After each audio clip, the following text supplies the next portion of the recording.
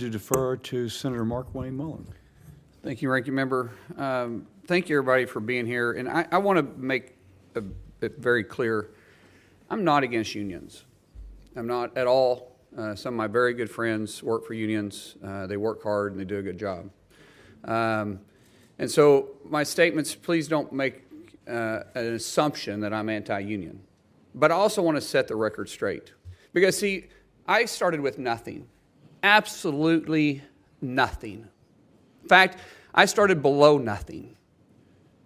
And I started growing this little plumbing company with 6 employees to now we have over 300 employees. And back in 2009, you guys tried to unionize me. But because we started bidding jobs that were union jobs and winning those, union pipe fitters decided they were going to come after us. They would show up at my house. They'd be leaning up against my trucks. I'm not afraid of a physical confrontation. In fact, sometimes I look forward to it. That's not my problem. But when you're doing that to my employees, and then when that didn't work, they started picketing our job site, saying, shame on Mullen. Shame on Mullen. For what? Because we had better benefits and we wasn't requiring them to pay your guys' exorbitant salaries? You talk about CEOs that are making all this money, and what do you make, Mr. O'Brien? Well, I'm glad you asked that question. Yeah, I know what you make, because in 2019, your salary was, what is this, $193,000? I'm sure you got some pay raises since then. Yeah, when I was a And the average UPS driver, the feeder driver, makes... And what do you bring to the table? Inaccurate. Hold on a second. That's inaccurate. State facts. I've got it right here. State facts. That's inaccurate. The average UPS feeder driver makes, and if you don't know your facts, then maybe you should. I know them because I negotiate the contract. So I say one thing to you. What do you bring for that salary? What do I bring? Yeah. What job have you committed, or have you started? What job have you created? One job, other than sucking the paycheck out of somebody else that you want to say that you're trying to provide because you're forcing them to pay dues? No, we don't force them. Senator, you've asked the question. You're out of line. Let him man. answer Actually, the question. I haven't, and don't tell me I'm out of line. You are out of line. Don't tell me I'm out of line. Well, you frame. Don't tell me. I'm frame, making a you statement. frame. You frame the statement You like need a to tough shut your guy. mouth Yeah. because you don't know You're what gonna you're tell me to talking shut about. my mouth? Yes, Yeah. I did. Hold it. Yeah. Hold it. Yes, I Tough did. guy. I'm not Senator, afraid of physical. Senator, You don't have hold to be, it. but don't sit there and tell me I'm out of line. Senator, you made a statement. You asked the question. I didn't ask a question. You did. You did. I answered the question. You asked the question about how Well, it much was money you made. rhetorical. Let him answer. It was a rhetorical Well, question, you sir. may think it's rhetorical. It was Sounded to me rhetorical. like a question. Let him answer the question. I'm not yielding my time to him. So if you're going to let me keep my time, that's fine. You'll have your time. Let him. You ask your a question. He has So- a right to answer that. As far as my salary goes, my salary, if you follow me around, I actually look at this building. I bet you I work more hours than you do. Twice as many hours. That's impossible. But No, that's true. Sir, you don't even know what hard work is. You Secondly, wanna follow my schedule, Secondly, I'll do it in please a follow. minute. Secondly, UPS feeder drivers, and you can quote Carol Tomei, who quoted this. They make $93,000 on the lower end. Some of them said making feeder drivers. $150,000. I said feeder drivers. Feeder drivers, tractor trailer drivers. Some of them making $150,000 per year. Some of them do. And I don't most of them disagree with that. most of them After make you've been over- there most four- of them- after you've been there 4 years. Most of them make over $1,000. Okay. Most of them make over $100,000. So reclaiming my time, I go back to the whole fact that, sir, you haven't created a job. We haven't. You haven't been there. You haven't. Sure, we have. You haven't. Sure, we have. Tell me one job that you created. What are you talking? Be specific. You're Like, an what do you mean? employer? No, we're not You an employ employer. people? No, but it's funny. So, no, then hold on, then we that's create not creating opportunity. jobs. We create opportunity because we Sir, hold that's we not- hold greedy CEOs That's like yourself not- accountable. You're calling me a greedy CEO. Oh yeah, you are. Hilarious. You want to attack my salary? I'll attack yours. What go did you ahead. make? What did you make when you owned your company? When I made my company, I kept my salary down at about $50,000 a year because I invested every penny into it. Okay, all right. You mean you hid money? No, I didn't hide. Oh, hold on a second. Okay, go ahead. He said that's out of line. You said right, I we're was out of we're line. even, we're even. We're not even. We're not even close to being even. You think it's smart? You think you're funny? No, you're not. You think you're funny? No, I never said. Did I smile? You frame Did I your laugh? opening Hold statement. on. That's the. You frame your opening right. statement No, saying you're a Senator, tough guy. continue. This- Senator, Please continue your statements. But sir, I think it's great that you're doing this because Me too. this shows their behavior on how they try to come in and unionize a shop. No, it's and they say about intimidation, and it's not about intimidation. They show your behavior here. Stay on the issue, please. The issue is, if you're really for the employee, then why are you against right to work? The guy whose name is Mark Wayne as one name. Mark Wayne? Yeah. Where it's not even that like he's just got a weird name. His name is Mark Wayne something or other, and he thought he'd make himself cool by combining his first and middle names into one name. Like Prince, but shitty. Yeah, pretty much. And his whole thing, he's like, "What did you do? How many jobs did you create?" And then he's like, "When I was in charge of my business, I only took a salary of $50,000. Never mind the fact that this guy is worth $30 million and took like $8 million in PPP loans that he didn't pay back. And yeah, this guy is a fucking piece of shit. Yeah. Yeah, I do love when you can just put all of the money, quote, in your investment that is directly tied to your name and just consider that money not earned. I didn't take a salary. Amazing sleight of hand. Yeah. I didn't take a salary. I just invested it in the tons of salaries I will be collecting later. Well, and I like that just directly, he was just like, "Oh, so you hid money." which is 100%. That's like, in my opinion, like the best part of the exchange, because you can see on the look on his face that he's not like Senator Mark Wayne. He also used like to he being gets called caught that there. shit. He's like, "Well, I didn't." Wait, what are you trying to say, buddy? Well, that's the funny thing is, like, business owners don't have to be slick like a politician. Yeah. Like, exactly as you're saying, Dan. Like, they are kind of just allowed to be blundering oafs who say the quiet part out loud all the time. And, like, they're not used to being in front of a camera either, because, like, imagine if you tried to bring a camera to their board meetings, they'd probably beat you up. Yeah, well, because it's funny, because it's like he's clearly like, "Oh, well, he accused me of hiding money with no evidence. This is wrong." And it's like, buddy, you're worth $30 million. You said you were giving yourself a salary of $50,000 a year. That's admitting you hid money. So That's I don't know quick what you're maths. mad about. Yeah. Man's not hot. But anyways, fuck that guy. Yeah. It was definitely very cool to see a union leader making members of Congress very mad. Yeah, I also just love fucking like when Sean O'Brien's just like, "Oh, big tough guy." Oh. It's like, And then, like, literally Mark Wayne starts mocking getting him. He starts getting mad, and then O'Brien just starts laughing at him.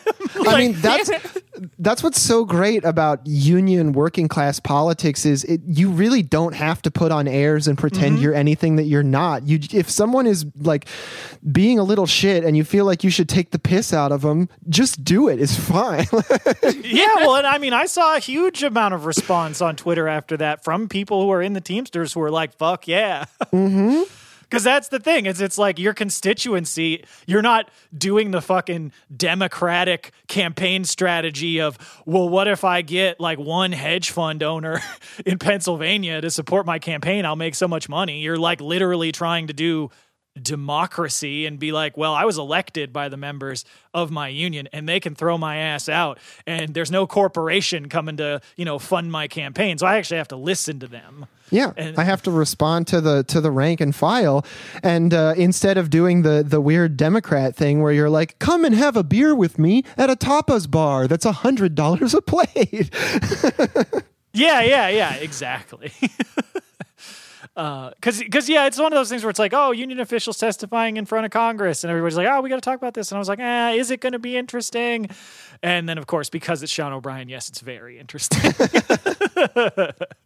Like, honestly, you know what? If you haven't been invested in the UAW election, just think about it. What if we had two union presidents? Oh my God. Who might, call the the members of Congress on their shit instead of just, I mean, I know it's not just one, because we have people like, Sarah Nelson at the flight attendants, and there are other good union leaders, but like, I feel like O'Brien kind of stands out at least for his willingness to just drop the whole bullshit professionalism, like exactly as you said, like putting on airs and shit, and just talks straight about it, and it's really refreshing. He has the same kind of energy as Mick Lynch that way, where it's like when he answers a question, he answers the question right in as few words as possible sometimes. Yeah, absolutely. Yeah, I do love really strong, like, bald guy, like, union leaders. Yeah, if your union leader looks like Mr. Clean but sounds like half the people from The Departed, you're probably doing all right. You're doing a great job. Keep at it. You're doing something right. Well, speaking of doing something right.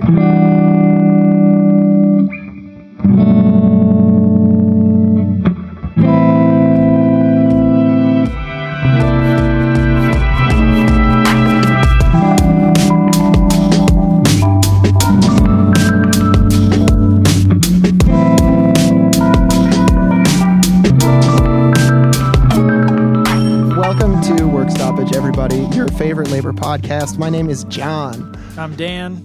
And I'm Lena. And we are an entirely listener-supported show, so if you want to help us out a little bit, you can support us on Patreon, and in return, you will get all kinds of cool bonus content in your feed. I promise it's really, really good stuff. If you're not in the Discord already, hop in there. It's a great place to talk to people about what you hear on the show and learn and find more resources. If you are a patron and don't have your stickers yet, just message us on Patreon, and we will get them to you as soon as we can. If you want to help the show a little bit more, leave us a 5-star review on Apple Podcasts or wherever you think it will help.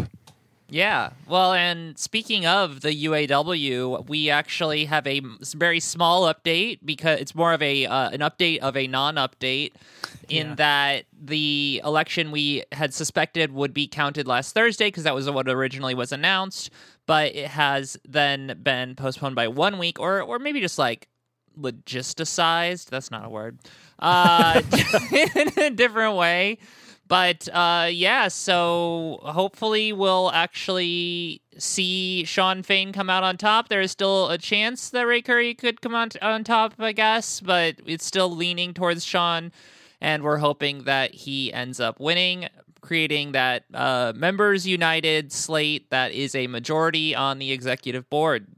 Yeah, absolutely. So, still waiting very anxiously to hear the results of that, but also very optimistic and excited to see how the UAW changes tack with the big upset wins, even, outside of the position of president. But to follow up, another real quick follow-up, although this one, not a great one, on the various stories we've been covering over the last few weeks about the scourge of child labor in the United States.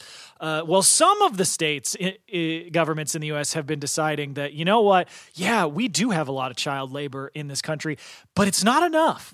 We need more.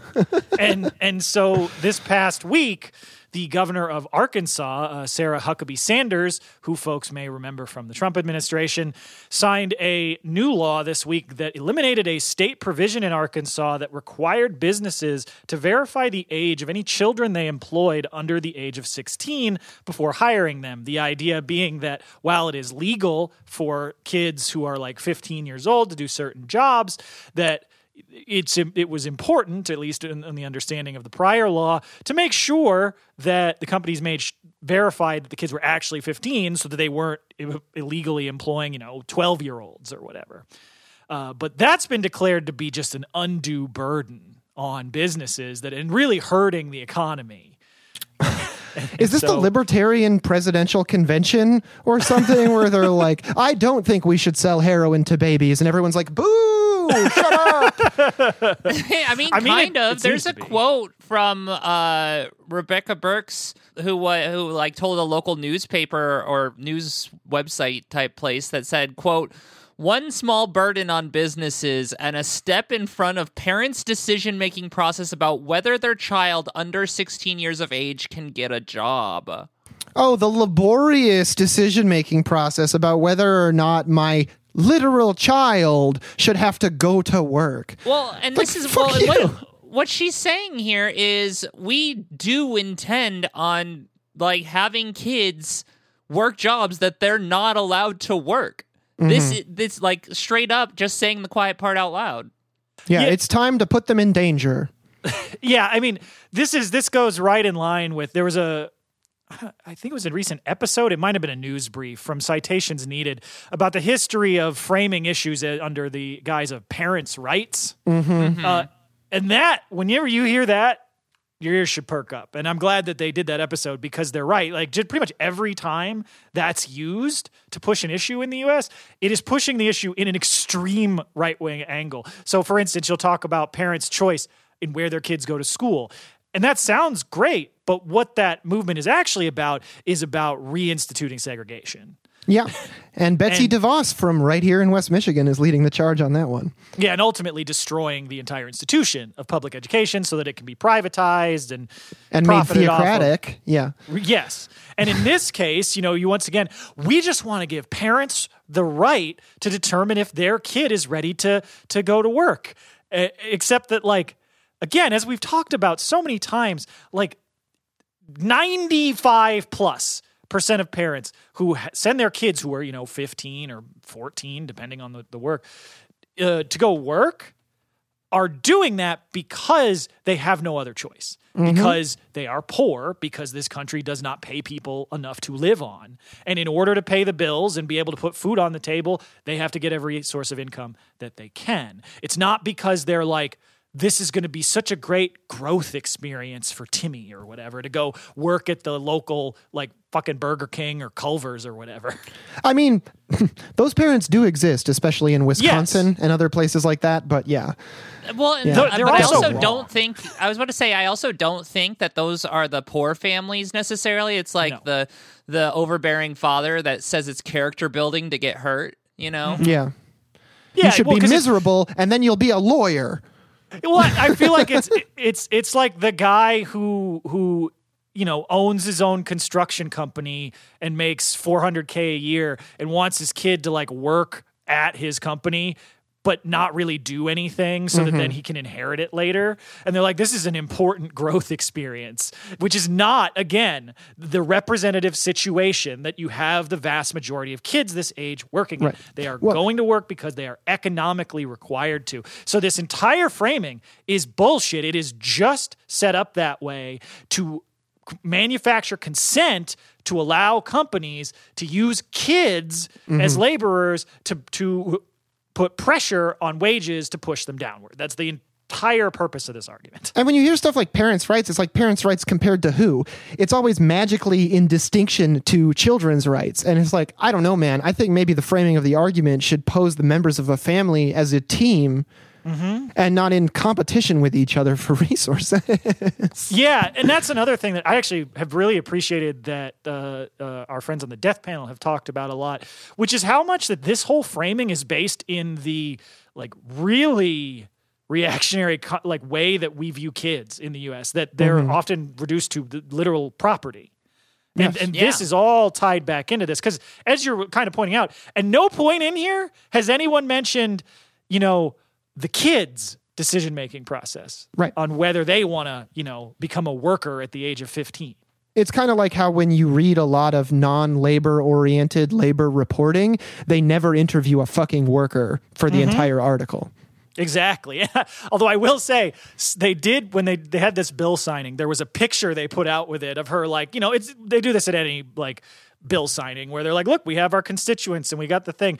But it's like, it's Sarah Huckabee Sanders making the, like, weirdest grimace that I've ever seen, sitting next to, like, two kids in suits that were bought the day before who look miserable. Miserable, yeah. And First day of smiling lessons. Yeah, I'm like, this is accidentally the perfect image to, like, frame what this bill is. I mean, even if she wasn't legislating away your rights as a literal child, I still feel like Sarah Huckabee Sanders would be one of the worst people to be around if you're 12 or 14 years old.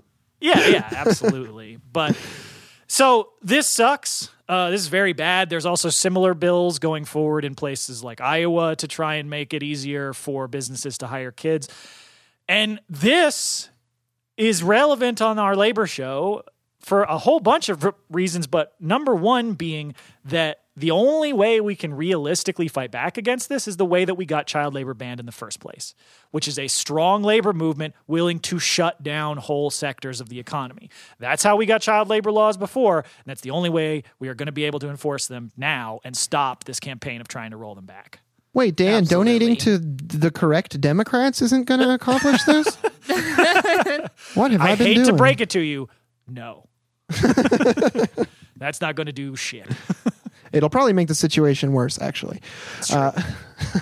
Yeah, well, and I mean, speaking of strong movements that, are being built currently, I mean, there's the French general strike that we had talked about previously against the Macron government's attempt to raise the retirement age. And that general strike is still ongoing and has grown to, 3 million people. Ooh. And the estimates of the number of workers involved in the countrywide general strike, it's about 3 million people. The actual estimates from the police say that it's only 1.3 million. And then the CGT, which is like the general trade union, the largest trade union, says that it's about 3.5 million people. And this is like the first general strike over 24 hours called by a major trade union since 1968. That's so badass. Yeah, pretty significant.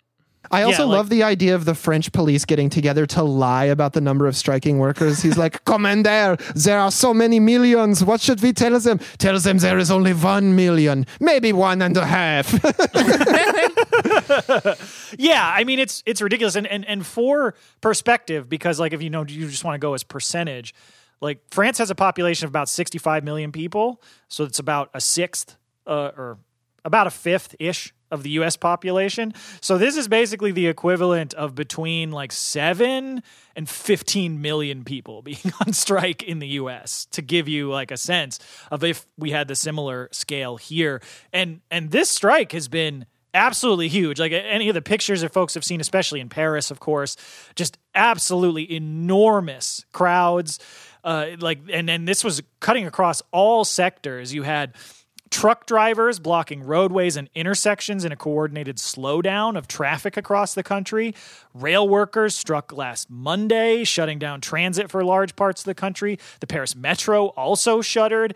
And in one that people, I think, a lot of times forget about, but can be one of the ones where actually the impact of the strike starts to pile up real quick, the trash collectors went on strike. Oh, always. Yeah. Yeah. Talk about piling up.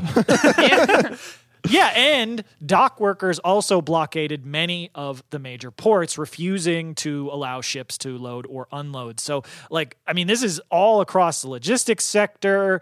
And then on Tuesday, which was really the main event for the starting day for the general strike, this was Tuesday, March 7th.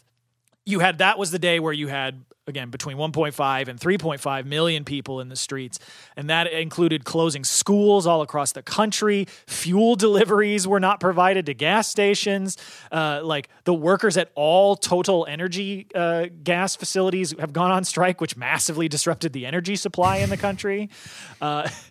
There's a union rep for Total Workers who I'm probably going to pronounce this wrong because it's not spelled quite the same, but whose name is Marine Guillotine, which fantastic name for a union rep. Talk about being born for it.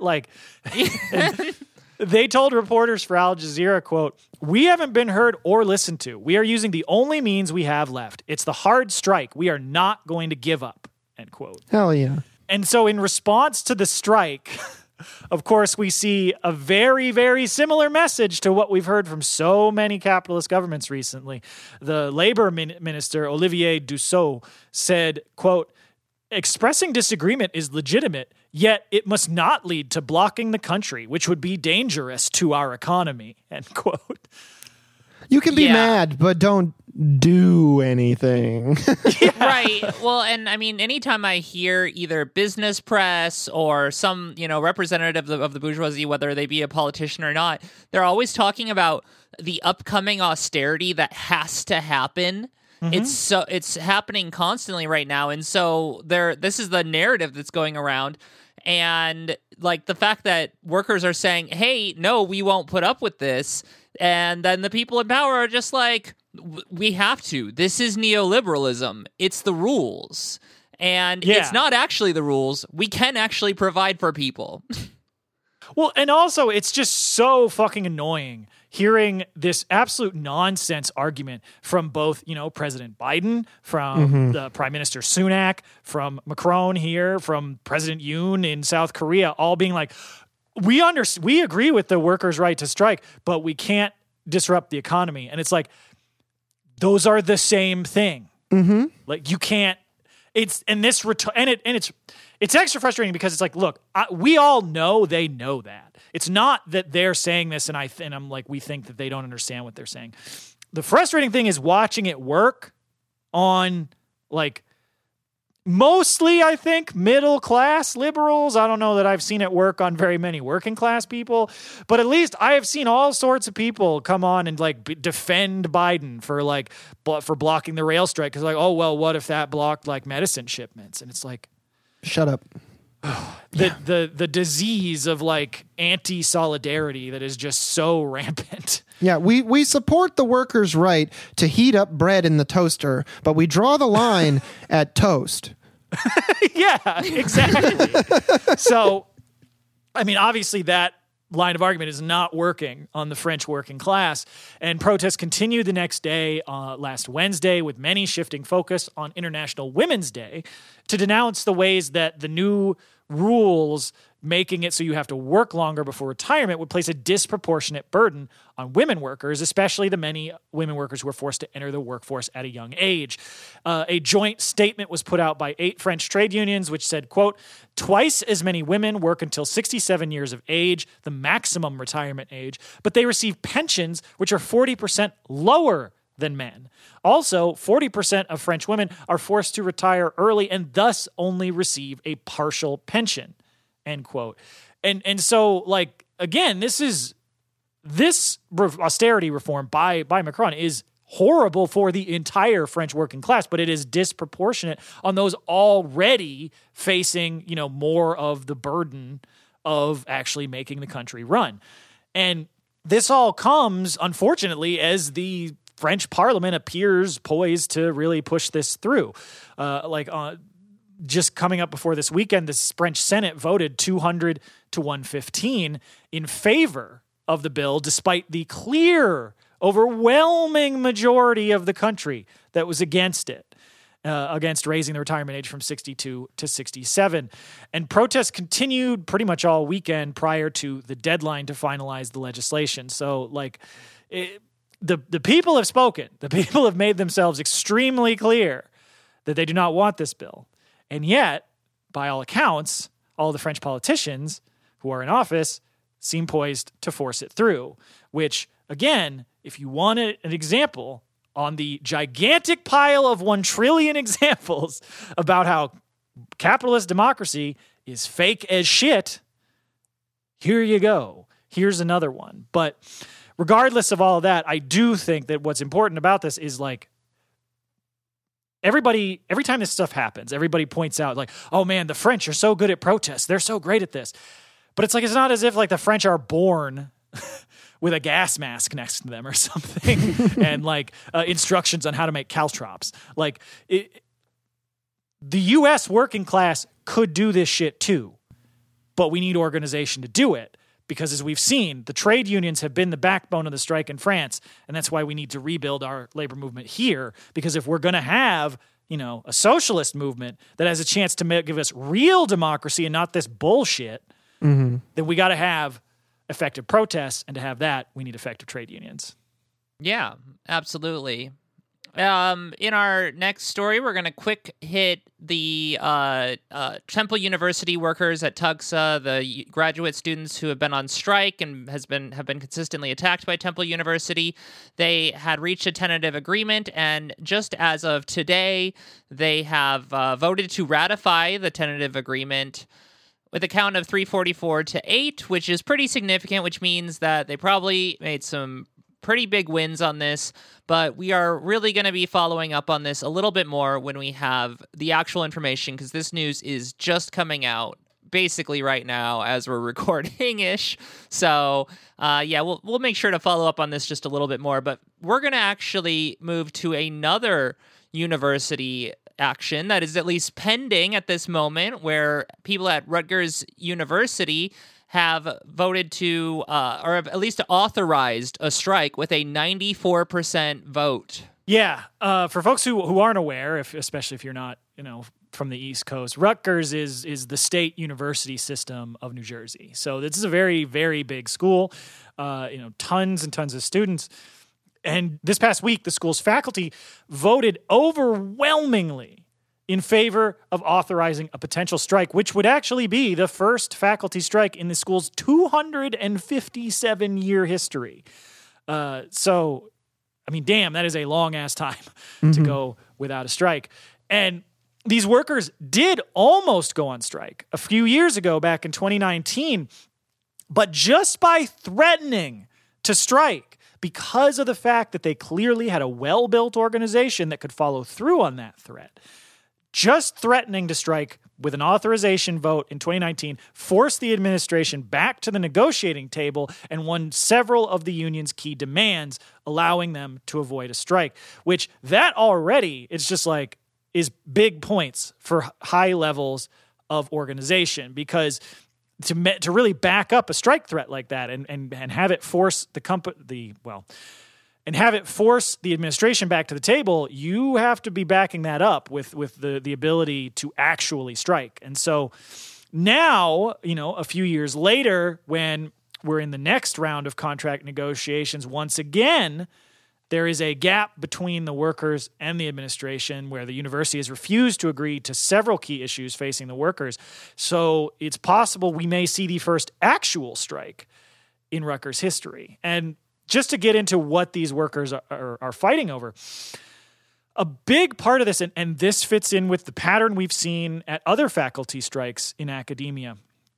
Specifically, we were talking about the New School strike earlier this winter, where more and more and more universities are putting more and more burden on part-time and contingent faculty and cutting off opportunities to join the tenured track of full-time professors.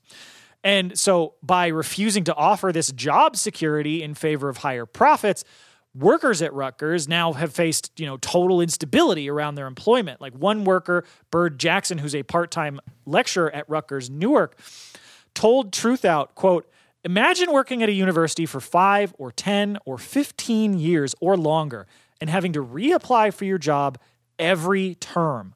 We can't plan our lives for any length of time, nor assure students that we will be available to mentor or assist them. And our working conditions are our students' learning conditions." End quote. God damn. We have been saying that since people have been coming after teachers during COVID. During when COVID had just started. It's absolutely wild that people don't realize that. Right. Well, I think that this is also echoed a lot by other teachers as well, with, the different sorts of protest lines. I think there's even one that is on a cover of one of our episodes about, our teaching conditions are their learning conditions. So... Mm-hmm. Yeah, absolutely. And so these workers, who are organized as part of American Association of University Professors and they're part of the American Association of University Professors, American Federation of Teachers, which is a bit of a mouthful. And so it's the AAUP-AFT. This, of course, I think is largely because, we do have a few very big education unions in the U.S., the AFT and the NEA being the two big ones. So you do kind of have to differentiate between the two. But they've been organizing around this specific issue, the lack of job security for part-time lecturers and adjunct faculty, for several years. And via this organizing, workers have won higher salaries, longer-term contracts, and critically, of course, a grievance procedure for non-tenure track faculty. But now they are fighting to create a path to tenure for these workers, as well as specifically focusing on the conditions faced by part-time lecturers, who are some of the worst paid and have the shittiest benefits of any of the workers in Rutgers' system.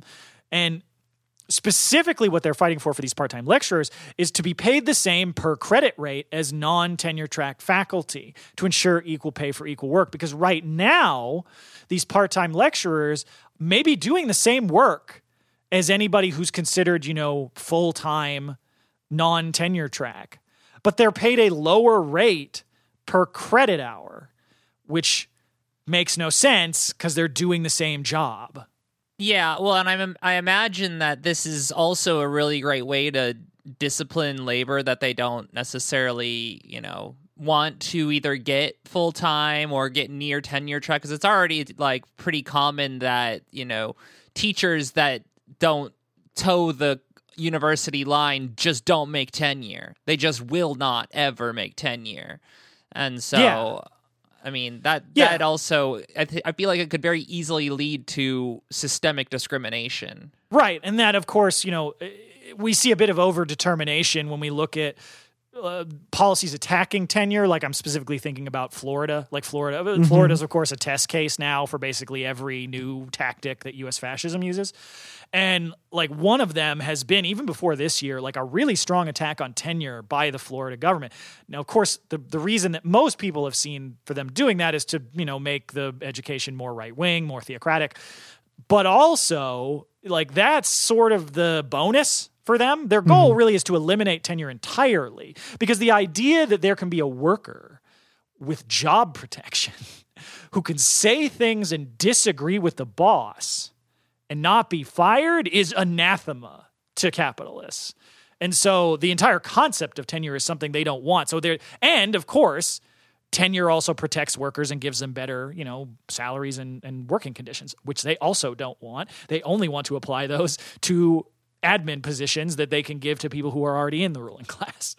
So, and specifically, one of the issues that has faced the part-time lecturers is that they're part of a separate unit, the Adjunct Faculty Union, which in 2019, workers were not happy with the way that separate unit faced up to contract negotiations, and so they voted in a new, more militant leadership after they didn't feel that they got enough gains from the last contract negotiations. And so now one of the members of the Adjunct Faculty Union, one of the vice president actually, Brian Sachs, said, quote, "In our view, the reason for these failures was that leadership did not practice true democratic unionism, and thus it failed to build the requisite strength for achieving transformational change through the mass organizing of rank-and-file PTLs behind these demands," end quote. Wow, I like this person. Yeah, I mean, it's funny because I'm like, damn, that sounds like stuff we say on the show all the time. And I don't mean to be like, damn, we're right and somebody's agreeing with us, but it's like I feel like this is usually, because we hear unionists say essentially this all the time, but it's really interesting to see it in very direct language, and I really appreciate that. I mean, 100%. And so, like unlike in the past, where the main faculty union and the adjunct union had kind of been bargaining on their own, this contract negotiations, they are now bargaining in a united front and building relationships and solidarity with the grad student workers and the blue-collar unions on campus as well, trying to build that true wall-to-wall united labor front on the Rutgers network, which is great. That's fantastic. That's like every college union should be trying to do this, because it's the same thing that we've talked about at like hospitals, where, a lot of times you'll have the nurses in one union and you'll have maybe the maintenance staff and everybody else in another union. And sometimes that makes sense, but you always want those unions, if they have to be separate, working together at all times, because otherwise you're just kind of undermining each other. And so seeing this sort of a united front tactic is fantastic. Like, this is really good stuff. Yeah, I mean, clearly this person has, read their history on what works and what doesn't. I mean, there's a reason that we would advocate for this sort of thing, and we're really glad that they're actually putting this sort of effort together. But so now, I mean, 9 months after the contract has expired, the facility at Rutgers and the faculty at Rutgers, I just keep saying Rutgers. The faculty at Rutgers are united and ready to strike. With the intensive organizing initiated by the workers since the last contract already paying dividends, these workers are strongly positioned to win one of the best academic contract in years, which is exactly what you would expect from a united front. Yeah. And so, we're still waiting to see, because the strike's been authorized. But of course, there's already the precedent of the last time that they had contract negotiations. A strike authorization alone was able to force the university back to the table. So we're still not sure if there will be a strike, but everything that we've seen about the tactics, the planning, the strategizing that these workers have been doing, like this is, I'm reading about this story to put the notes together. I was always just like, well, now I just want to point people to Rutgers as an example and just be like, these folks know what they're doing. And that's true of a lot of other places, like, like the grad student workers at Columbia, now the workers at Temple. But like this all-encompassing United strike movement, I think is really an example that we can learn from. And so there was the author of this piece in Truth Out about this organizing effort that was like the source of a lot of the notes, who's former AAUP-AFT president Deepa Kumar, said, quote, "One of the lessons from the almost strike in 2019 was that we have power when we come together. We had overwhelming student support because our students saw that our working conditions were their learning conditions. We also had public support. Struggle is contagious, and our past victories, as well as those of our colleagues at other universities, have only raised our expectations." Yeah, and I'm only surprised because I am less, familiar with college level struggles, but, having known a couple people who have been in unions in universities from the past, there were a lot of complaints about, business unionist style tactics, which made me think that, maybe that's very common. But what we've seen over the past year with university unions is an absolute, 180 almost from what has been happening in the past, with this huge shift in just rank and file movements, democratic unions, and really just victories that have come out of that sort of organizing, them teaching each other these tactics and just moving forward together as this united front. It's really, really impressive. But this doesn't come without major attacks from the right wing and even just the administration of these universities themselves, because at Duke University, they have responded to the union drive there by literally suing the grad workers to try to make unions to make it so that graduate students cannot form unions, to roll back the rules and I guess it is a rule. It's not a law necessarily. I can't remember. What's a ruling by the NLRB? Yeah, it's a ruling, but just to roll back, to when it was literally illegal for grad students to organize.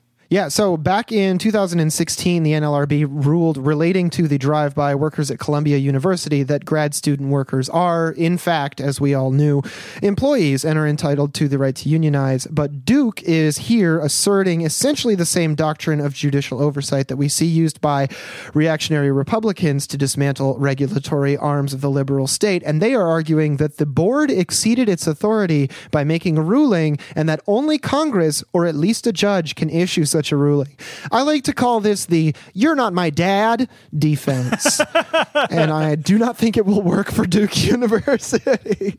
Yeah. I mean, I'm hoping not. It is a really common tactic right now, with whether it be the EPA has had this ruled against them, where it's they're overextending their rule or their ability to do the ruling. The NLRB and other cases have had this sort of contention. Honestly, it doesn't really work very often, but sometimes it does. Yeah. Yeah. Because the thing with this is with the U.S. is that our whole judicial system is made up of these vat-grown Heritage Foundation freaks that it's like this big roulette wheel where it's just clearly there's already precedence that says, yes, grad student workers are workers and should be allowed to unionize. But hey, if you spin the wheel and you get, I don't know, some district in Texas, and you've got some guy who thinks that, workers shouldn't be able to drive cars or something. I don't know, some new form of reactionary nonsense that we can't even conceive of. If that guy gets the case, then who knows? Yeah, well, I mean, we heard from Duke University interim VP of Public Affairs Chris Simmons, who could not even come up with a convincing line of bullshit. He literally says, Our relationship with PhD students is centered on education, training, and mentorship, which is fundamentally different from that of employer to employee. Our PhD students are not admitted to do a job. They are selected because of their potential to be excellent scholars. And there's so much wrong with that. But let's just start with, first off, education, training, and mentorship are part of the employer-employee relationship. What are you smoking? Like, Well, I mean, like this, And it would be also- a pretty awesome damnation of general labor conditions. If it's like jobs don't teach you anything, you don't work for them, you don't learn anything, they don't make you do anything. You know, like Well, and the whole conception is just like, oh, they're not employees, and we're just like, well, do they do a job? yeah, do they teach classes? Do you give them money in exchange for goods or services? Yeah. Like, It's like Yes. it's like I buy something over the counter at a store and I exchange money for the item, and then I look at it and I go, this one is not a product. yeah, exactly. What This are you is not a talking commodity. about? Yeah. Yeah, ceci n'est pas un travailleur.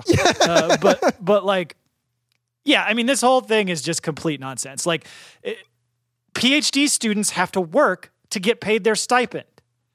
That means they are exchanging their labor in order to get money, which makes them an employee. Like they are employed by the school. Like it's like, this is just definitional. Like, you don't even have to make a complex legal argument. I wish you all could see how frustrated Dan is looking as he's being like, and he puts his hands out, and it's literally this. It's just because it's like I get very frustrated when people know that they are bullshitting you, and you know they know that, but they keep it up anyways. And it's just like, man, fuck you. Just say you don't want to pay them. Just say that, because we know that's all what this is. Like, Yeah, absolutely. it's so frustrating. But and the other thing, though, that I want to tie that into is because the other thing that this argument is based on, in addition to the attempt to dismantle the regulatory state, which has been largely founded on this idea of like, if it doesn't say in the Constitution, like, that you can do X, Y, or Z, then it's not legal, which is just the most nonsensical legal, doctrine to have unless you're a capitalist. But the other part of this, specific to schools, that this ties into is the long-standing lie that student athletes at major universities, especially in the lucrative sports of football and basketball, are not employees of the school that they play for, which is, of course, nonsense. It's a lie, and it's a lie used to prop up a system essentially of slavery. And this is not, quite the same, because in the student athletes case, it's specifically like, no, we're not going to pay them at all. Here, they're like, oh, we give them a stipend, but that's not a wage. And so we can't let them unionize, which is bullshit. But functionally, it's going to that same argument of like, oh, no, you don't have a job at a university. You live in this snow globe bubble, and everybody, it's like you're hanging out on the quad and throwing a Frisbee and everything is free or something. I don't know, like the portrait that these university administrators create about the world on university campuses is like the most ridiculous fantasy that it's like the opening to BioShock Infinite. It's like it's just completely ludicrous. Yeah, I mean, they're just they're talking like they're trying to convince someone in middle school that they're going to end up going to college one day. Yeah, actually. I think that's a pretty good analogy. But so in response to this frivolous, ridiculous argument by Duke, on Twitter, the Duke Grad Union said, quote, "We will win recognition in the end, but this transparent delay tactic is keeping us from the fair contract we deserve. Adequate childcare, international student protections, and COLA cannot wait. We call on Duke to live up to their DEI commitments and listen to their workers," end quote. Hell yeah. I mean, it's shocking how much these universities are really willing to just try and treat their employees like they're not just not employees, but like not people with like responsibilities and children and rent to pay.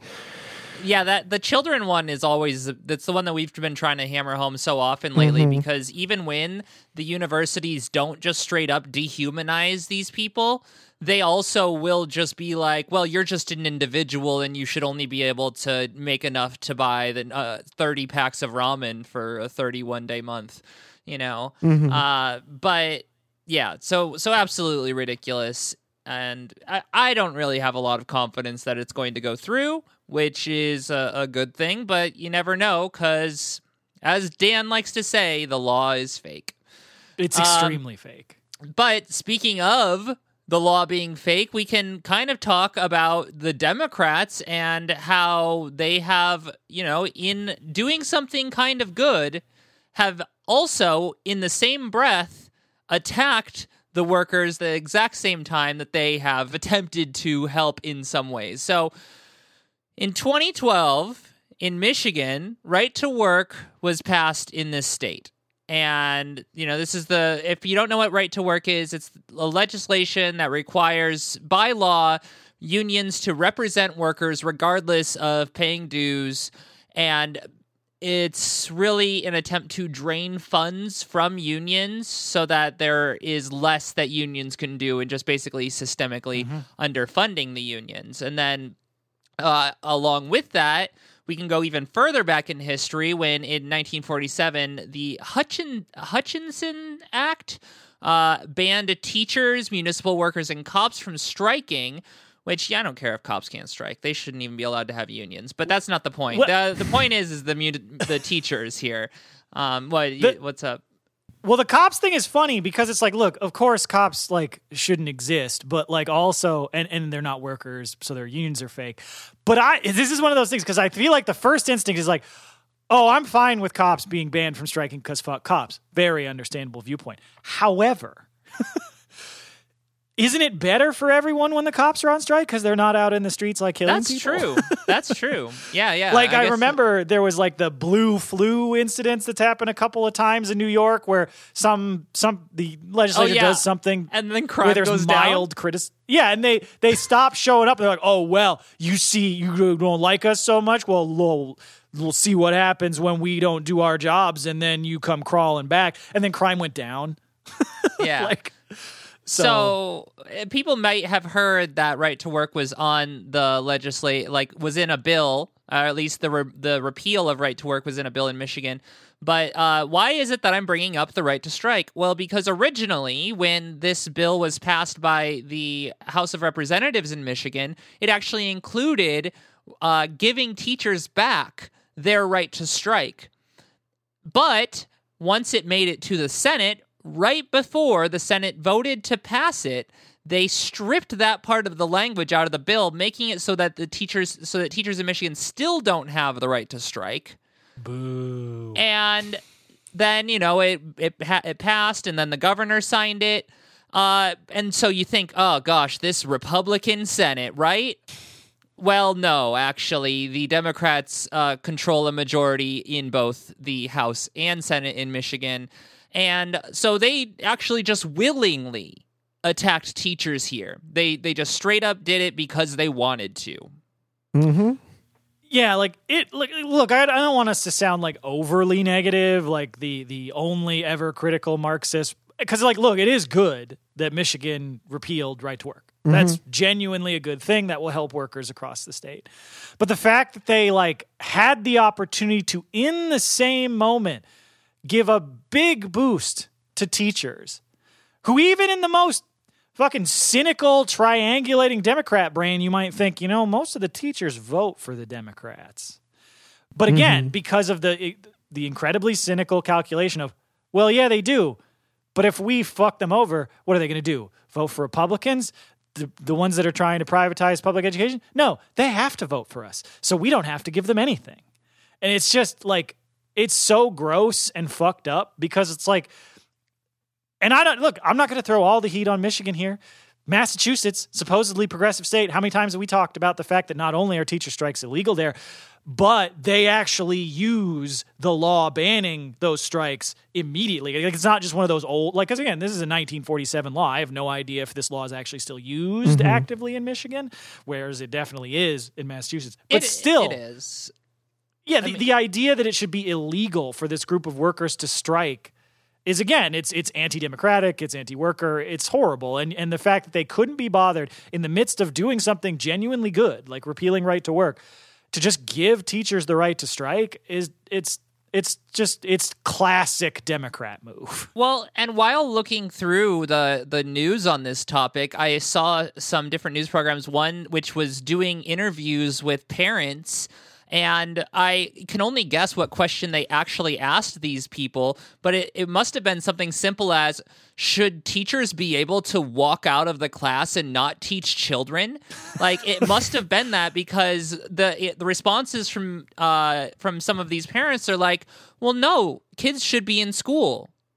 And I'm just like, you're clearly not framing this in any sort of like generous way, or even in a realistic way, and you're just doing lip service to these conservatives who are in power passing this legislation against teachers. They're literally like trying to find the parents that they can get to say, no, I don't think teachers should have rights. Yeah, I mean, it's like when you see those polls where it's just like, what do Americans think of welfare? And it's just like 70% disapproval. And it's like, what do Americans think of cash assistance to the poor? 70% approval. Exactly. Again, like, the capitalist PR people know what they're doing. And the media is part of that PR machine, whether people want to accept that or not.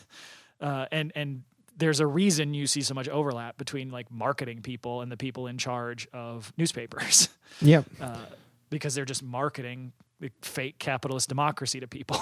Well, speaking of trying to convince people of things, what about these job listings that are trying to convince workers that they're actually managers and that they actually have big, important jobs? So we saw a new report in the New York Times that was digging into the growth of companies that were classifying as many workers as possible as managers. And not because they have actual management responsibilities or, any kind of chance to move up the corporate ladder, but just as a means of stealing their wages. And we talked about this on the show a few different times, mostly just offhand, that like a lot of jobs will just salary you, call you a manager even when you're not, and then work you 60 hours a week. So you end up making less than minimum wage, despite the fact that you theoretically make pretty good money. So between 2010, this comes from the report, and 2019, the number of workers considered quote unquote managers increased by more than 25%. And from 2010 to 2018, workers who made just over $35,000 were 5 times as likely to be classified as managers as workers making just under $35K. Dollar General, I believe, is one of the biggest offenders of that.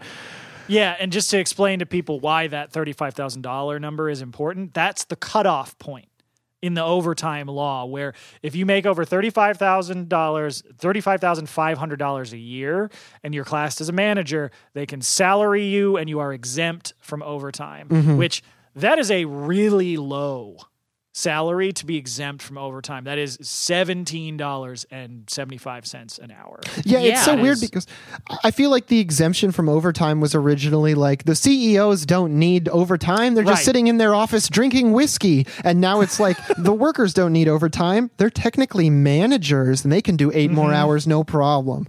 Yeah, well, and I mean, I think while we're still going over some of the statistics, one of the things that was really striking to me was that at the beginning of the pandemic, when the workforce shrank by millions of workers, the number of workers classed as managers stayed completely still, which means that these businesses were overworking these people who were considered managers because they could. They can just... they're salaried. So, we had to get rid of 3 workers. So you're going to be doing 80-hour weeks now. Sure, we'll give you, what is it, like a $500 bonus and no raise. Yeah.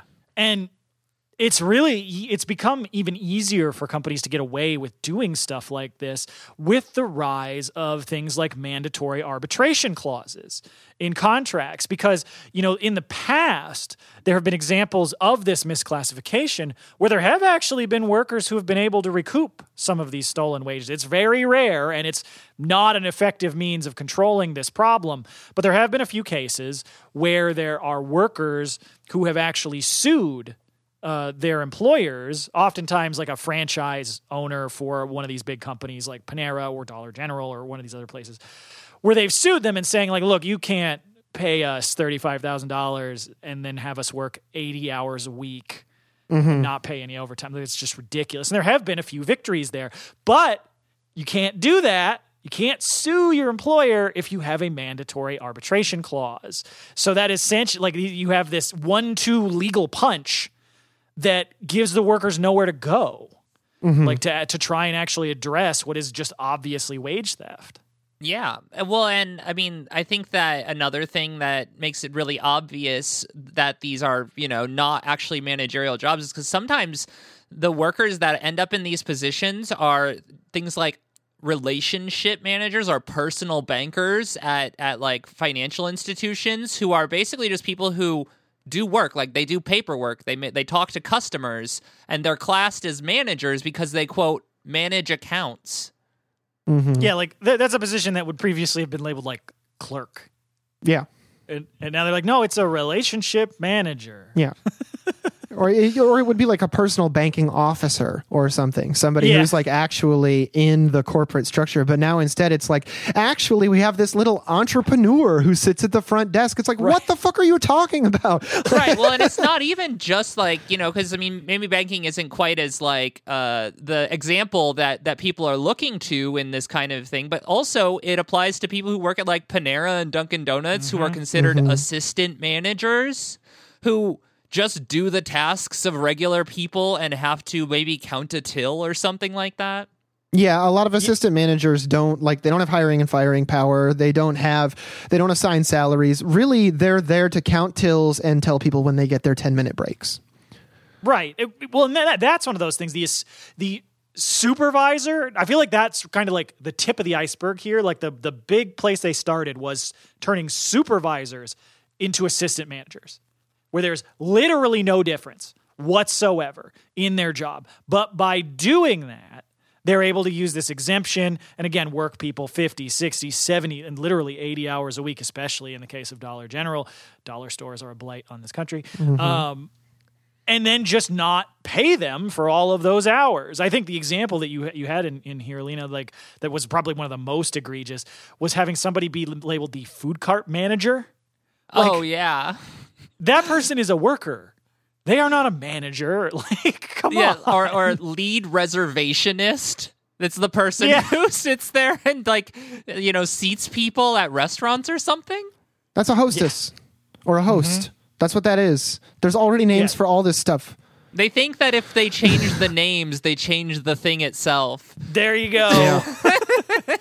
Yeah, and this is a big problem. Like, for the report that the New York Times cites from the National Bureau of Economic Research, this has a really big impact. They estimate that this misclassification costs workers $4 billion a year in wages, averaging out to about $3,000 per misclassified employee. Although, of course, it's an average. You probably have like a lot of workers who maybe they lose a few $100s, but then you have those Dollar General assistant managers who are having like tens of thousands of dollars in wages stolen from them every year.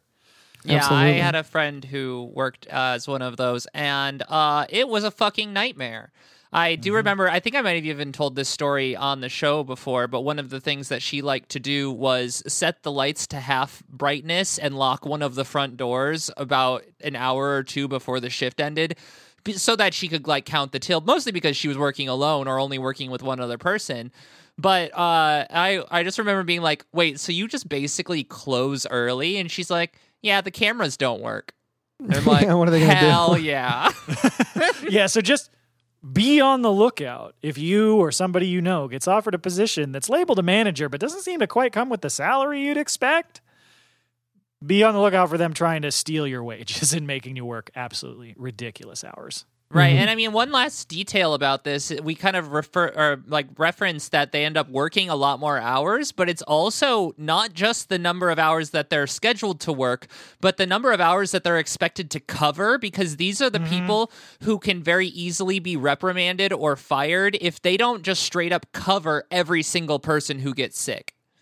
Like, that they are there to like be the person who covers for sick time for $0 extra. Yeah, it's terrible. But speaking of terrible, but then not terrible. Oh, is this a paper joke? No, it wasn't, but that would be a decent pun, I suppose.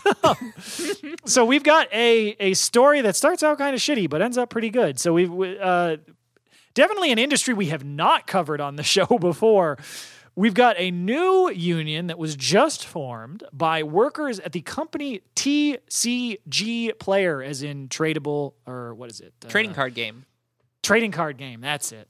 I don't know why I thought it was something else. But yeah, so TCG Player, which is a subsidiary of eBay. It's basically a marketplace for selling and I think trading, like playing cards in games like Magic and any of the Pokemon cards, any of the million different collectible card games that exist. Yu-Gi-Oh, Card Fight, Vanguard, all the ones, Yeah, Monster Rancher trading card game, Elden Ring trading card game. Does Digimon still exist? Is that a thing? Oh yeah, Digimon definitely still exists. Nice. Well, so TCG Player is this marketplace for, buying, selling, trading cards for all these various games. And that's a pretty lucrative business, and that's why they were purchased by eBay. And so these workers then they'll realize it's like, we're working a hell of a lot of hours and we don't really have any protection. So they launched an organizing drive to unionize with the CWA and become the first union inside, even if they're just a subsidiary of the, internet giant that is eBay. And they had previously tried to organize a couple of years ago with the SEIU in 2020, but they were met with intense union busting from nemesis of the show, Littler Mendelsohn, and they ended up pulling their union election petition before actually having the vote. Yeah, so along with that union busting, I also think that at the time they weren't owned by eBay, so there might have been a little bit of a we're a family kind of bullshit going on that convinced them that, or at least enough of the workers to not be pro-union that they did have to pull their election. But that was probably very easily disillusioned when you work for one of the largest internet resellers besides Amazon. Mm-hmm. Yeah. And so in their efforts to unionize here, they faced a pretty, stiff challenge from eBay as far as union busting. They filed multiple ULPs against the company for interfering with, restraining, and coercing employees engaged in protected and concerted union activity, aka union busting. And I believe, now I don't have notes on this because this is one of those things I feel like I saw on Twitter, so I apologize that this is not a well-researched comment. But I feel like when I was originally heard about this drive, I saw that they had circulated I don't know if it was memos or emails to workers at TCG Player being like, if somebody's pressuring you to join the union, you can call the police. Oh, yeah. I think that is right. I think they were told to call the cops on their fellow workers if they were talking to them about the union. If Danny DeVito, dressed as the Penguin from the seminal movie Batman, jumps out the bushes and asks you to sign a card, you're legally entitled to call the piggies. Yeah, it's just that's one of those tactics that sort of intimidation tactic that I really am curious if that's ever been effective. Because I feel like every time we hear about you should call the cops on your fellow workers, I feel like I think the only time that might have been effective was the Geico workers because of the fact that they had to go to their coworkers' houses because they all worked like remote. So I think that's like one of the only times I've ever heard that been effective. I feel like every other time it's completely backfired and people have been like, well, I wasn't sure about the union, but why would I call the cops on the people I work? It's also so funny because it's like I understand that like you think that that you can tell me there's something illegal happening here, but at the end of the day, you're telling me to call the cops on Jeff from the front desk and Mary from the back office, who are both very nice people. I'm not going to do it. Like, I also like. This is maybe their attempt to avoid the charge of surveillance, which they also did. Because because if they're just calling the cops, they're not being like, hey, you should come to us if someone is talking to you about the union, because that would be very blatantly illegal. And so they're like, oh, we're not allowed to tell you can do that, so just go to the other union busters, the police. Yeah. They sat around in an office and they're like, it's not illegal to call the cops. We can have them do that. Yeah, exactly. But thankfully, all of that bullshit didn't work once again. So just at the end of this past week, with a vote count of 136 to 87, so large in favor of the union, but not a total landslide, these workers voted in favor of unionizing with the CWA and are now officially the first union inside of, the country's largest online auction house, eBay, which is really cool. Yeah. And so we have a quote here from Paul Neri, who is a worker at TCG Player, who said, quote, I joined the union effort at TCG Player because I wanted to raise up the voices of my peers and correct the existing imbalance of power. This has been the hardest thing I've ever fought for, but knowing that my colleagues came out in droves to stand together against efforts to silence our voice and erase our collective power made the fight worth it. With our new union, we will be a united force for the betterment of our workplace and so many others, end quote. Hell and yeah. also, I just want to say, Paul, you should do PR for unions because you're very good at it. Yeah, well, I mean, obviously, that's exactly what they're doing here. Yeah. Being the spokesperson for their union, in a sense. Yeah, so congratulations to these workers. This kicks ass. And I think this is really cool because this is an area that I didn't even consider the idea of like eBay employees unionizing. I think part of it is because I'm like, eBay, that's just a big algorithm, which is stupid because that's not how websites work. They all require people. But I feel like eBay does a really good job of making you think it's like, oh, no, this is all automated. Well, eBay was like the original online marketplace, so I feel like they still want to seem like the seamless, easy to use, kind of interface, which is interesting. But yeah, of course, it takes, a huge number of people to keep a company like that going. And all the subsidiaries, I was shocked to learn they own TCG Player. I didn't know that till we started doing the notes for this. Right. Well, and with their union victory of 136 to 87, they are now going to be moving to bargaining for a contract and, fighting for better conditions and other sorts of things that you get with the union. The sort of thing that shouldn't be taken away by, let's say, people who are running the union itself, which you might be able to tell that I am segueing into the next story, where we have a story out of New York City where the United Federation of Teachers and AFSCME have voted to basically gut the retirement healthcare plan, because they're being required to fill the city's budget hole. So hold on. Let me just start by saying this story sucks for so many reasons. It just sucks for so many reasons. As people know, if you got a good union job, there probably is a decent retirement plan in there with a pension, health care for after you're done. And so a lot of these retirees who were mostly public employees and teachers had pretty good health care. They actually they had Medicare, and the extra costs were then covered. But it was also, in negotiation with the city council or I guess the city government. Well, because of wage raises and other sorts of things, there has been this big gap in the actual budget of the city. And apparently that's the union's problem, which that part I don't understand. But apparently, historically, the unions have made cuts to some workers' raises to make sure that the retirees could still keep their health care. But even after years and years of austerity, somehow the austerity just doesn't stop. Where do we see this, folks? It's wild.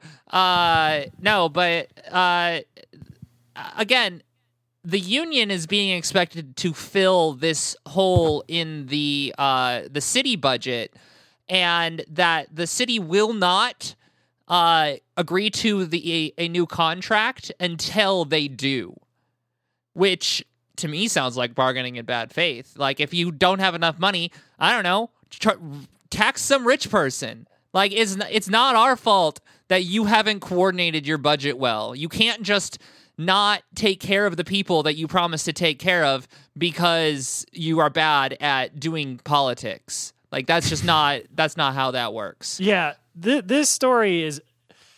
So obviously this is specifically about New York City, but this is a problem that has happened in a lot of cities where not necessarily this specific instance where the unions themselves are basically being forced at gunpoint by the city to bargain away their retirees' health care, but specifically a tax on municipal workers' pension plans. Because again, for people who may not really know that much about these, because pensions are now extremely rare, the whole idea of a pension is you work at somewhere for a long period of time, usually a minimum of 10 years, but 15 or 20 sometimes, depending on where it is.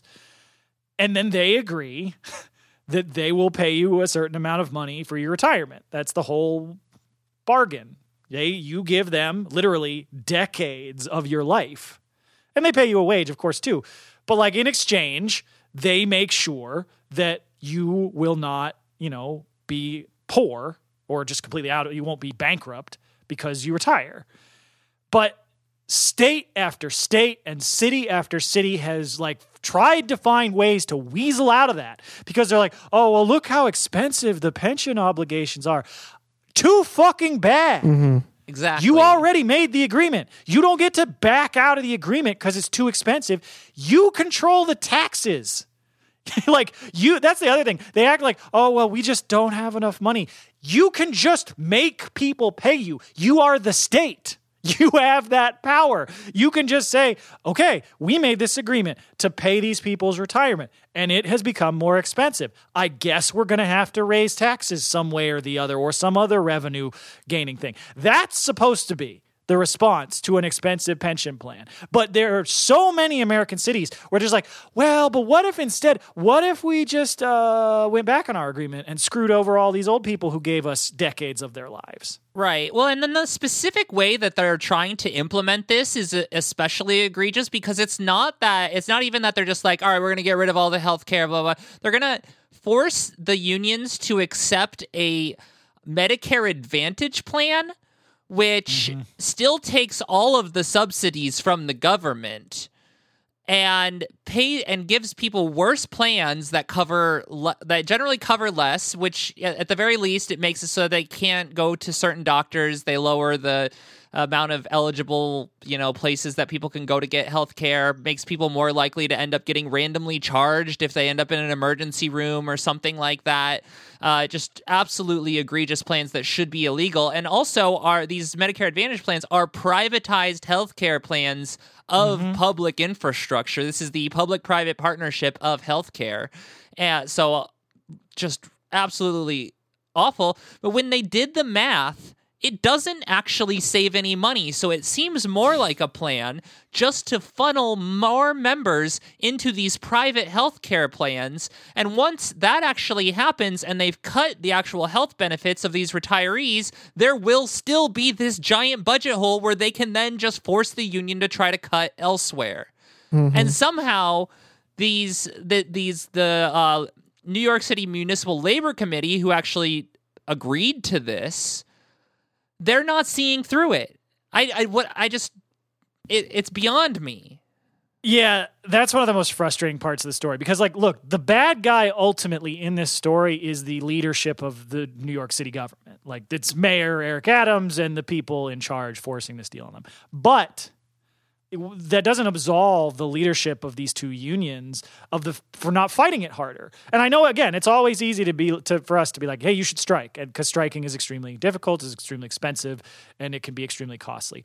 But like, what is the point of having organizations like unions if you're not going to fight for the things you formed that organization for in the first place? Or worse yet, hand down edicts that come from the very people you're supposed to be fighting as if it's something that belonging to that organization means you're bound to support.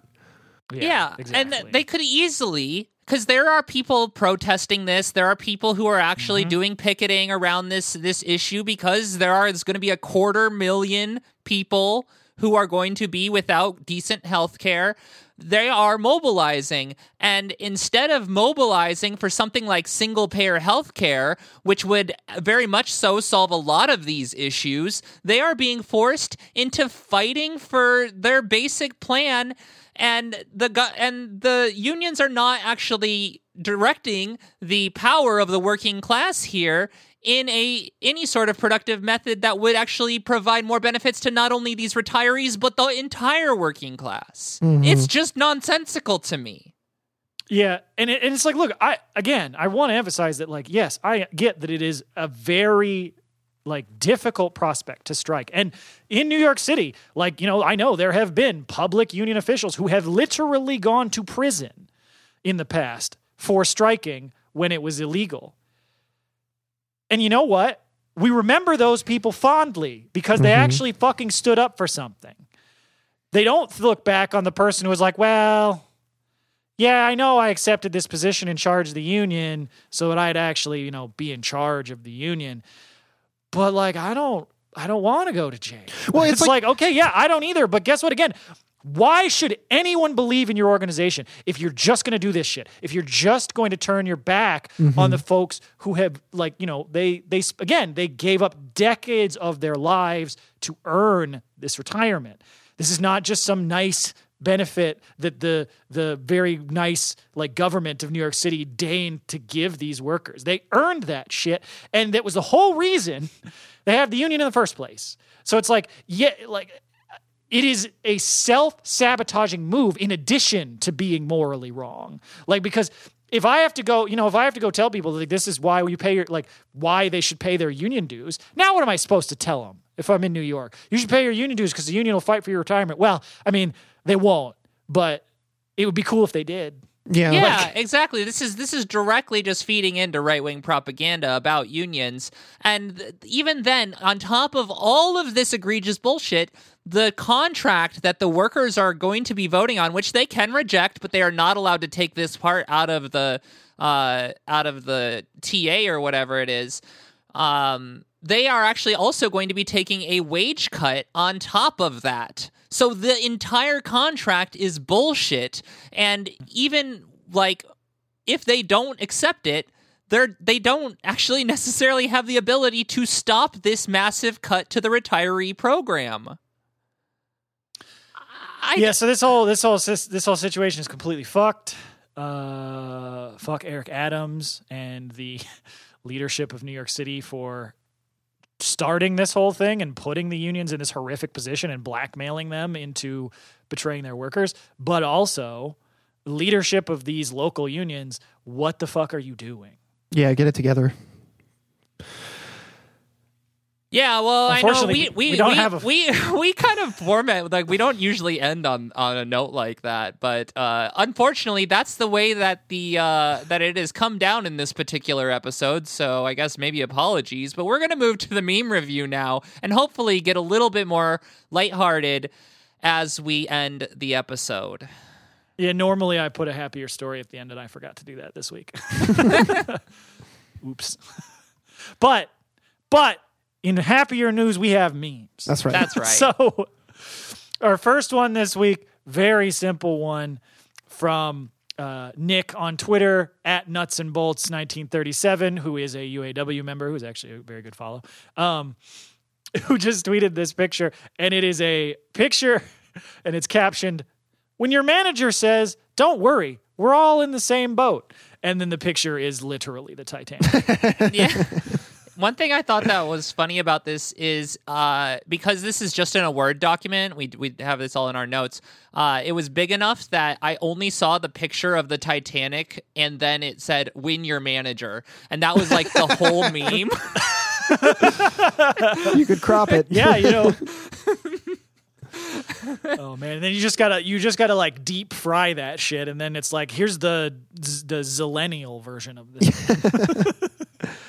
Yeah, our next meme is a real text heavy one. It's kind of format. Is this a modern meme formatted to look like this, or is this a scan of an old printed thing?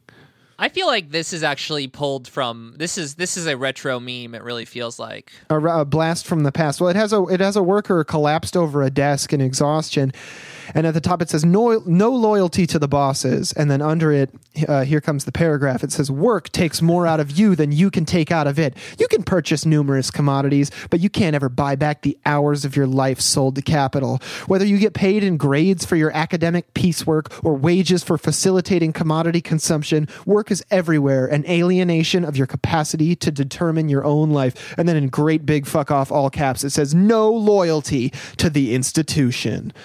Which I love. There's nothing I hate more than being in an institution and meeting somebody with loyalty to it. Ugh, gross. Exactly. I also, this one feels almost just like an algebra, but also the thing that makes me think that it is like copied out of something is that it's just slightly angled. You notice that it's like 4 degrees to the top right. It's got some jank to it. My one quibble with this is I think it's actually like, this is more of like a leaflet than it is like a meme. It's a memelet. Like when Jimmy Jr. from Bob's Burgers had the idea to mix music and poetry, and he called them musoums, even though they're just songs. Yeah. Right. And then another blast from the past. We've got our next meme, which is the Galaxy Brain meme. We have not seen an official like old school style Galaxy Brain meme where it's just like, the small brain inside the skull, and then the brain with a little bit of activity, then the rays coming out of the brain, and then the straight up transcendent being. Well, we've got 4 different panels corresponding with each of those. The first one being budgeting for $7.25 an hour, which is obviously not something you want to do. Fighting for $15 an hour, getting the idea. And then understanding a true living wage would be at least $27 an hour. That's the rays coming out of the brain. And then organizing the proletariat to seize the means of production and abolish wage slavery is the transcendent, Galaxy Brain thing, the equivalent of Vince McMahon falling all the way out of his chair. That's right. That's right. And then, so our next one here, this is kind of an update to the classic Zach Galifianakis looking very confused from that's the other alternative version. This is the like Between Two Ferns. Yes, that's what I was thinking of. But no, the version where like the woman is looking very confused at all this math that's going on. So it's captioned, "Forget everything you learned in college. You won't need it working here." The response, but I didn't go to college. "Oh, well, then you're unqualified for this job." And then it's 4 panels of the Homelander from The Boys looking very confused with all that like math and geometry around him. I gotta say, this shit drives me nuts as somebody who didn't go to college, because everybody I know who went to college, like 10% got a job in their specific field where they used what they learned, and the rest are like, yeah, when I got a job, they're like, we don't care what you know. You learn what to do here. And I'm like, well, I could do that. Just because I don't have a degree in geology or whatever doesn't mean I can't learn how to use a fax machine or but copier. John, you don't understand. It shows that you're committed to losing a ton of money in exchange for no real value. Yeah. I thought my credit score was for that, but good to know we have multiple options. I have an engineering degree, and I don't even use that shit anymore. Yeah. The one thing I do want to say, though, is I would prefer almost the old school, the lady with all the math, just because I don't like Homelander. He's a fascist. Yeah, I mean, I don't necessarily think he's supposed to be a sympathetic character in this meme, just confused. Well, what's not confusing is our last meme. Yeah, so this one is very simple. You've just got a guy putting some brush into a wood chipper, wearing proper safety glasses too, which is that's a rare one. And then it's just captioned in, of course, gigantic font. Why is he putting logs in the Billionaire Machine? And then all the wood chips have like a very difficult to see caption of WTF. This meme feels like a boomer meme that was made by not a boomer. Like it was intentionally made to be that way. I just also love the idea of updating the guillotine. It's like we have a lot more options available to us. The Coen brothers were very kind to make the movie Fargo some number of years ago, and I think we should use the creativity of this nation and make it actually worth a damn by chucking them in the Billionaire Machine. That's right. Actually, just stop referring to it as a wood chipper from now on. I don't want to ever hear anyone use those words again. Always call it the Billionaire Machine. Yeah, walking through my workshop being like, oh yeah, that's the Billionaire press, that's the Billionaire saw, that's the table Billionaire saw, that's the Billionaire planer. All right. Well, and with that, we are going to wrap for this episode. We want to thank you all for listening. And if you'd like to support the show, you can do that at patreon.com/workstoppage. We appreciate it so much as an entirely listener-supported show. You can jump in the Discord to come and hang out with us. You can also come and listen to all of the different sneak peeks of the Red Game Table episodes as Ethan posts them while he edits the new Red Game Table episodes, because there's a Red Game Table channel in the Discord now. If you'd like to help us out a little bit more, you can give us a review literally anywhere. You could write a review on John's Twitter page, which is at Facebook Villain. That's right. You can follow the pod at Work Stoppage Pod. You can listen to Beep Beep Lettuce. You can listen to Red Game Table. And then, as always, labor peace is not in our interest, and solidarity forever. Solidarity out there. Solidarity, everybody.